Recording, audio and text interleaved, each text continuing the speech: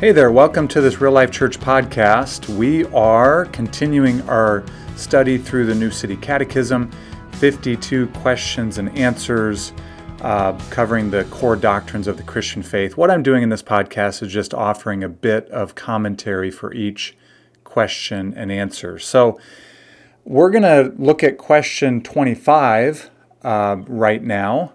Question 25 asks this: does Christ's death mean all our sins can be forgiven? The answer is yes. Because Christ's death on the cross fully paid the penalty of our sin, God graciously imputes Christ's righteousness to us as if it were our own, and will remember our sins no more. So all our sins can be forgiven. For the Christian, for the one who's in Christ, for the one who has repented of their sins and trusted in the Savior, there is not one sin, past, present, or future, that is not forgiven. What Jesus accomplished is already done and cannot be undone. So listen to the answer again. Christ's death on the cross fully paid the penalty for our sin. The last words of Christ on the cross were the words, "It is finished." The three most glorious words ever uttered. It is finished, or perhaps more literally, paid in full. The Greek word tetelestai means to pay in full, that it was paid in full. The price has been paid to satisfy God's justice, to cancel the debt of our sin with its penalty. But then God also imputes, he does something positive too. He imputes Christ's righteousness to us.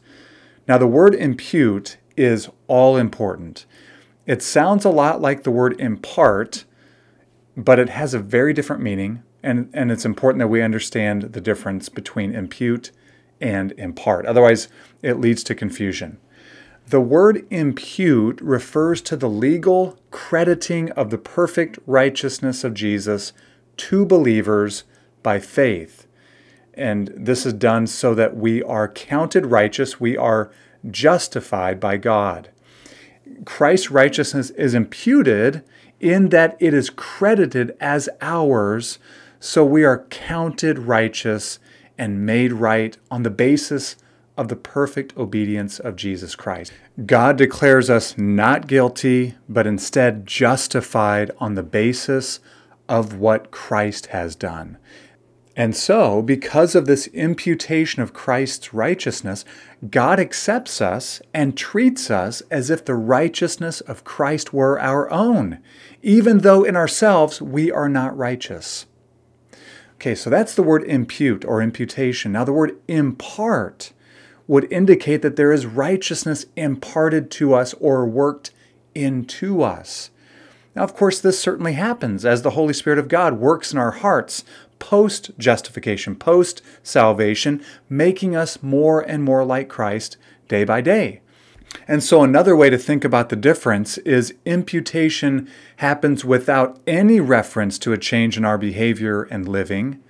Impartation, on the other hand, is the work of God in us to enable us to grow in righteous behavior and living. Because of the full payment made for the penalty of sin and the imputation of Christ's righteousness, listen to this is powerful, God indeed remembers our sins no more. Now, of course, this does not mean that God, the one who's omniscient, who knows all things, has forgotten about our sins intellectually. Of course, it doesn't mean that. God knows all things. He sees all things. But rather, because God has so decisively dealt with our sins in Christ, our sins will not be remembered against us in judgment. This is precious beyond measure. They have been buried, our sins that is, they have been buried in the bottomless ocean. They have been removed as far as the east is from the west. In other words, they have been removed as something that we will be judged for. God has taken them out of the way because Christ has decisively paid the penalty for our sins. So, does Christ's death mean all our sins can be forgiven? Brothers and sisters, the answer, we need to know this. Yes, because Christ's death on the cross fully paid the penalty for our sin, God graciously imputes Christ's righteousness to us as if it were our own, and will remember our sins no more.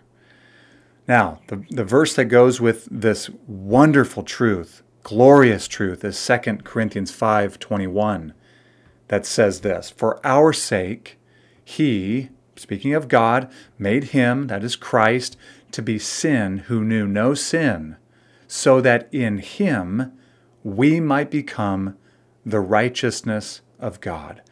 Christian, brother, sister, remember this and rejoice in this truth. It is your life. Thanks for joining us. We'll see you next time.